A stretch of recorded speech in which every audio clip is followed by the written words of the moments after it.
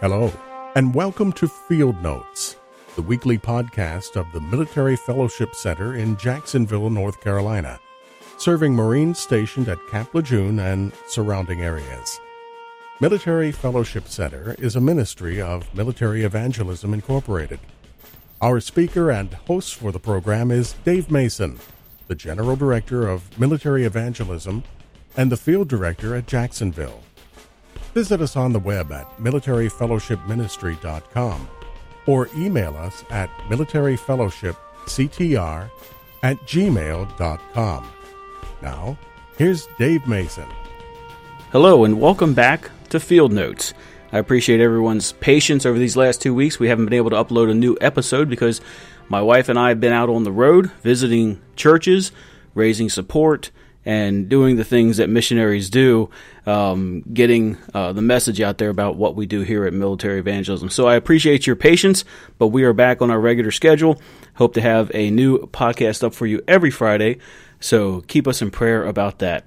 Open your Bibles to John chapter 1, and today we're going to look at just one verse. John chapter 1 and verse number 14. And the Word was made flesh and dwelt among us, and we beheld his glory, the glory as of the only begotten of the Father, full of grace and truth. Father, thank you for this opportunity to teach. Thank you for those that are listening. And I ask, Father, that as you help me to speak, that you help our listeners to understand what your word has to say. In Jesus' name, amen. So one verse, John 1:14. A very important verse in Scripture, because in this verse, we have a foundational statement made about Jesus Christ. It's about the incarnation of Christ, and that is a maligned, misunderstood, misinterpreted doctrine of the Christian faith. The incarnation is what we're talking about today. We have already established that the Word is Jesus. Jesus is the Word of God. We've established that He is God. And now in John 1:14, we're going to see that God became a man and lived among men and revealed his glory to men as a man. And so the first part of John 1:14 says, the Word was made flesh. The Creator became the created. The Creator created himself a body. Now, Jesus Christ was not created at the incarnation. Jesus Christ is not a created being. He is God himself. We've established that. But he created himself a body to dwell in, to tabernacle in. God the Father created a fleshly body to house the being of his Son for a time here on earth. And this is accomplished through the virgin birth. The Word was made flesh. This is where we talk for just a moment about the virgin birth. We find it in Luke chapter 1, verses 26 through 35. And in the 6th month, the angel Gabriel was sent from God unto a city of Galilee named Nazareth, to a virgin, espoused to a man whose name was Joseph, of the house of David, and the virgin's name was Mary. So Mary was engaged to Joseph. She was a virgin. And the angel came in unto her and said, Hail, thou that art highly favored, the Lord is with thee, blessed art thou among women. And when she saw him, she was troubled at his saying, and cast in her mind what manner of salutation this should be. And the angel said, Fear not, Mary, for thou hast found favor with God. And behold, thou shalt conceive in thy womb, and bring forth a son, and shalt call his name Jesus. He shall be great, and shall be called the Son of the Highest, and the Lord God shall give unto him the throne of his father David, and he shall reign over the house of Jacob forever, and of his kingdom there shall be no end. Then Mary said unto the angel, How shall this be, seeing I know not a man? And the angel answered and said unto her, The Holy Ghost shall come upon thee, and the power of the highest shall overshadow thee. Therefore also that holy thing which shall be born of thee shall be called the Son of God. So a virgin would give birth. Physically impossible.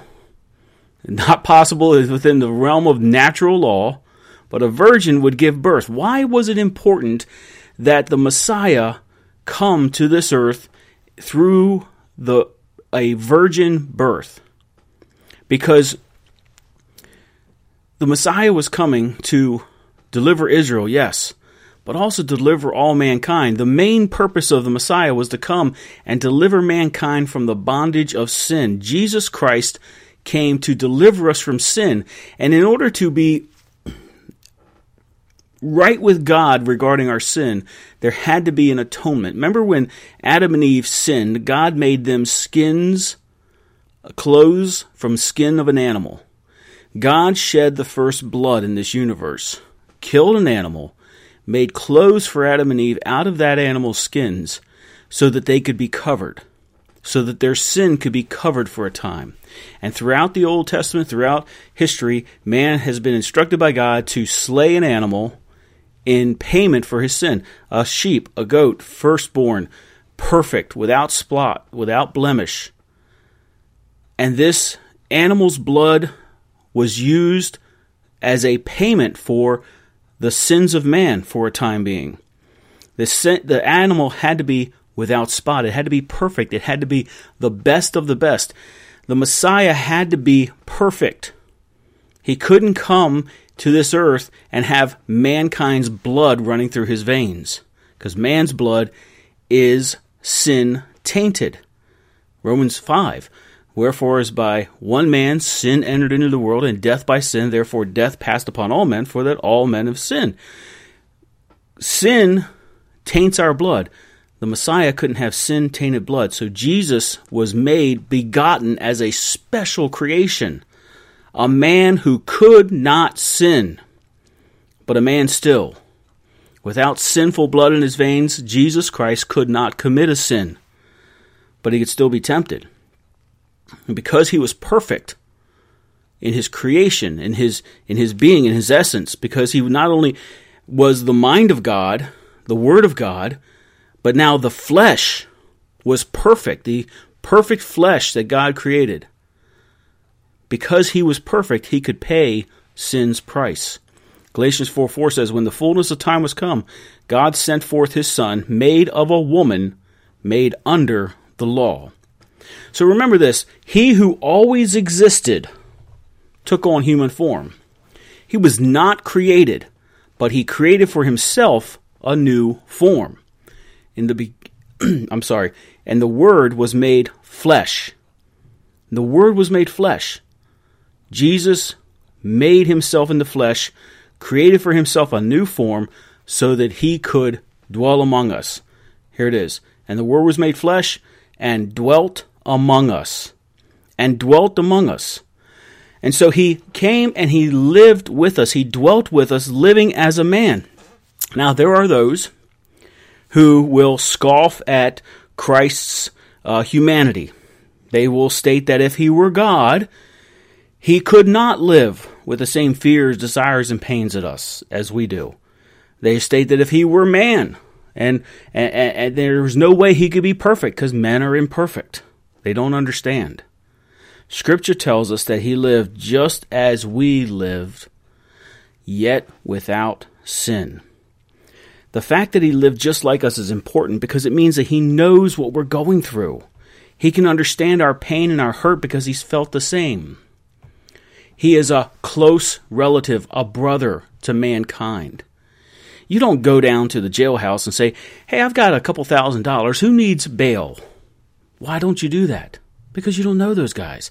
But if it's your uncle, if it's your son, if it's your nephew, if it's your daughter, of course you go and pay the bail because you know them, you love them, you want to help them.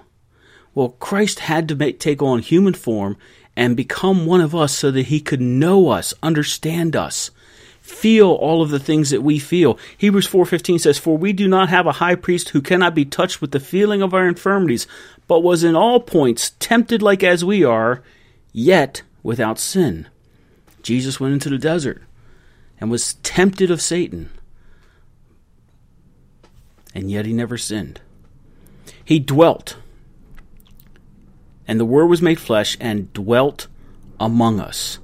That word dwelt means tabernacled. It means to be inside the tent, to be inside, so he dwelt with us. He got inside the tent with us. He lived openly with us. He was there in this world with us. Men touched him Men saw him. Men had conversations with Jesus Christ. Each of the disciples touched him and were convinced of the reality of his physical body. 1 John 1 and 2, that which was from the beginning, which we have heard, which we have seen with our eyes, which we have looked upon, and our hands have handled, the word of life. For the life was manifested, and we have seen it, and bear witness, and show unto you that eternal life which was with the Father, and was manifested unto us. So John says, I saw him, I touched him, I walked with him, and I'm giving you my witness. I'm showing you what eternal life is, because I saw what eternal life is. I saw who eternal life is. The gospel bears out that Jesus was a man, just like you or me. He dwelt among us. John 4:6. The disciples and Jesus come into a town, and Jesus sits down at a well because he's weary. John 4:7, he says to a woman, draw me out some water, because I'm thirsty. John 11:33, he stands before the grave of Lazarus, and he hurts in his heart, and he groans, the scripture says. John 11:35, he weeps. On the cross, John 19:28 through 34, he was thirsty, he bled, he died. What was the purpose of Jesus showing himself to be a man? Well, not just so that he could understand us, but also so that he could draw us toward himself as God. Philippians 2:6, listen to this. Jesus, who, being in the form of God, thought it not robbery to be equal with God, but made of himself no reputation, and took upon him the form of a servant, and was made in the likeness of men. And being found fashioned as a man, he humbled himself, and became obedient unto death, even the death of the cross. Wherefore, because of this, because Jesus lived a perfect sinless life, because Jesus went to the cross willingly to die on behalf of our sins, wherefore God also hath highly exalted him, and given him a name which is above every name, that at the name of Jesus every knee should bow, of things in heaven, and things in earth, and things under the earth, and that every tongue should confess that Jesus Christ is Lord, to the glory of God the Father. He became a man so that he could understand us. He became a man so that he could draw us towards him. And the Word was made flesh and dwelt among us. And we beheld his glory, the glory as of the only begotten of the Father. We beheld his glory. So the other purpose of Jesus coming to this earth was so that God could let us see his glory, first person. Though Jesus was 100% man, now hold on, this is going to get hard to understand. Though Jesus was 100% man, it is a biblical truth that he also was and is 100% God. He today still is 100% God and 100% man. He still has his physical body. He's in heaven with it. How can that be? How can he be 100% man, 100% God? Well, he took on human form. And to do this, he had to empty himself a little bit. He had to empty some of his ability to see. When he was in his human form here on earth, he emptied himself of some of his ability. Hebrews 2:9, we see Jesus, who was made a little lower than the angels for the suffering of death, crowned with glory and honor, that he, by the grace of God, should taste death for every man. Jesus emptied himself at times of his of the fullness of his divinity so he could understand us, so he could walk as us. He's walking through a crowd, somebody touches him, and virtue leaves his body, and he turns around and he says, who touched me? Now, if he was still operating 100% in that divinity at that moment, he would have known who touched him, but he let himself live like us so he could understand us, so he could understand how sometimes we have mystery in our life and we don't understand stuff. And in that, he revealed his glory to us, that he would willingly give up some of that for a period of time, for 38 years, for just a short time. He gave up some of that so that he could understand us. And then, of course, after his resurrection, he reclaimed all of that, and he always was 100% man, 100% God, but now with everything, all of it, he doesn't limit himself in any way anymore. He did it to reveal his glory to us. What did he do specifically to reveal his glory to us? while he was on the earth? Well, he performed miracles and signs. John records very specific miracles that Jesus performed in order to prove that he is God. John 2:11, this beginning of miracles did Jesus in Cana of Galilee and manifested forth his glory, and his disciples believed on him after he turned the water into wine at the wedding. In John 20, verses 30 and 31, we see the whole purpose of the book of John. John says this, and many other signs truly did Jesus in the presence of his disciples, which are not written in this book. But these are written that you might believe that Jesus is the Christ, the Son of God, and that believing you might have life through his name. See, John records more miracles than any other gospel. He records very specific miracles so that you would understand that only God could do the things that Jesus Christ did while he walked this earth. And so, the Word was made flesh and dwelt among us, and we beheld his glory as of the glory of the only begotten of the Father. I got a question for you. Have you beheld the glory of Jesus? Have you beheld the glory of Jesus? Have you seen him? Has he changed you? I've got news for you. You might sit there today and say, I believe in Jesus. I believe in Jesus. But if he hasn't changed you, you don't really believe in Jesus.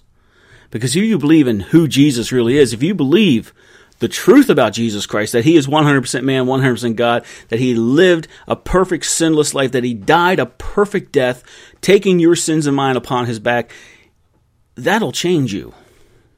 That'll change you forever. You will never be the same. And if you're the same old mean, rotten snake you were before you got saved, if you're still that person now, something hasn't changed. If you're still doing all the things you used to do, if you have no desire to be godly, if you have no desire to behold the glory of God, I got to ask you something. Did you ever behold him in the first place? You see, people change when they see the glory of Jesus. When blind Bartimaeus beheld Jesus and believed, he received his sight. When Martha beheld and believed, her brother Lazarus was raised from the grave. When Peter beheld him, Peter walked on water. Say what you want about Peter, about how he looked down, how he lost faith. The old guy walked on water. Next time you start giving Peter a hard time, do me a favor, go to your bathroom, fill up your tub, put about a 1/4 inch of water, put 2 inches, put 5 inches of water in your bathtub, get in there and see if you can stay on top of it without touching bottom. Peter walked on water because he beheld the glory of Jesus. We beheld his glory as of the glory of the only begotten of the Father, full of grace and truth. Jesus came to give us his grace and truth. Those are two things everybody needs. Everybody on this planet needs grace and truth. There's a lot of battles today about all sorts of things, political, social, religious, but it all comes down to two things. Has the grace of the one true God entered into your life? And do you know the truth? Because a lot of folks seem to think today that truth is it's situational. It's whatever I feel like. It's relational. The truth can change. My truth might not be your truth, but our truths are both equal, both valid. No, there's such a thing as absolute truth in this universe, and absolute truth only comes through knowing the one who can give us grace. Grace is unmerited favor towards someone. God's unmerited favor towards you. Grace is God's unmerited favor towards you. It's what saves you. Ephesians 2:8-9. For by grace are you saved through faith, and that not of yourselves. It is the gift of God, not of works, lest any man should boast. God's grace, it saves us, it strengthens us, it heals us.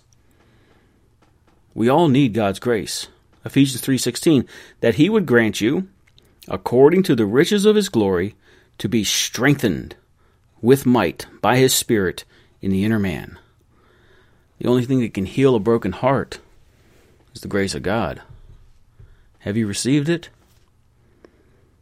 Each and every day, every one of us, needs a fresh infilling of that grace, the matchless grace of God.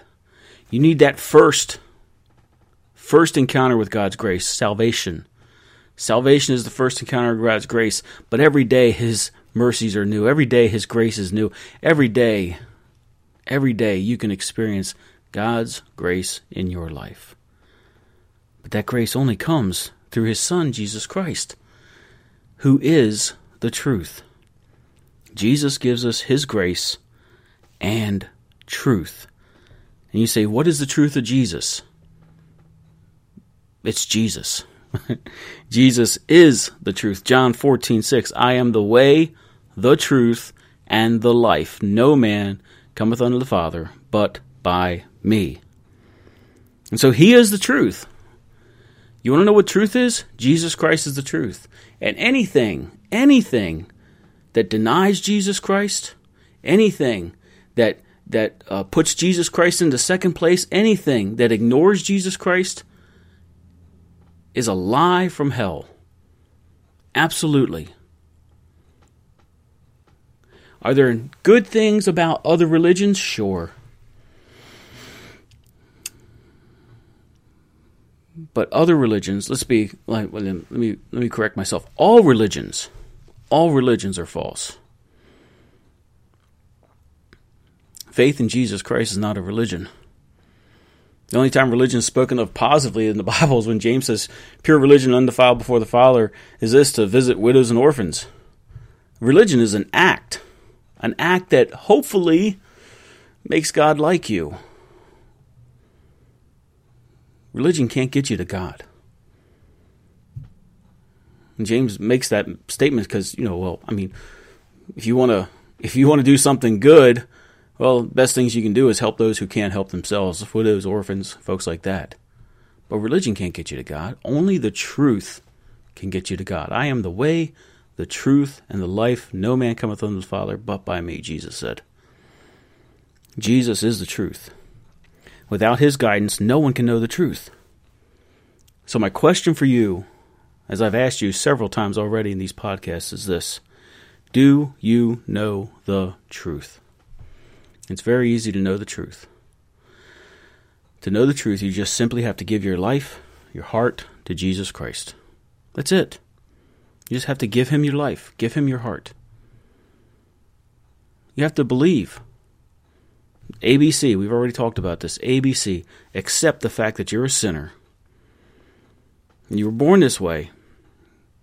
And you need forgiveness for your sins. Believe that Jesus Christ lived a perfect sinless life. And in your place took your sins upon His back and went to the cross, dying to your sins on your behalf. And then confessing that with your mouth, with your life, that you believe that Jesus Christ lived, died on your behalf, spilled His precious blood for your sake, and then on the third day physically rose from the grave. If you'll believe those things, you can have absolute assurance that heaven's your eternal home.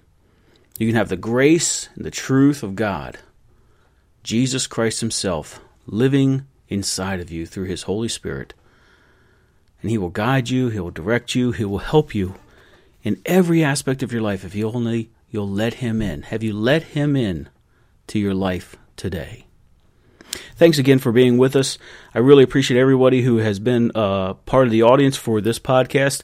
And you keep us in prayer as we continue to study God's Word. God bless. Thank you for joining us for Field Notes. If you have been blessed by the preaching and teaching you have heard, consider visiting our website at militaryfellowshipministry.com and click the Donate button. Any amount will be a great help to us as we continue to reach our men and women in the military with the gospel. Join us next week as we continue our study of God's Word. God bless you.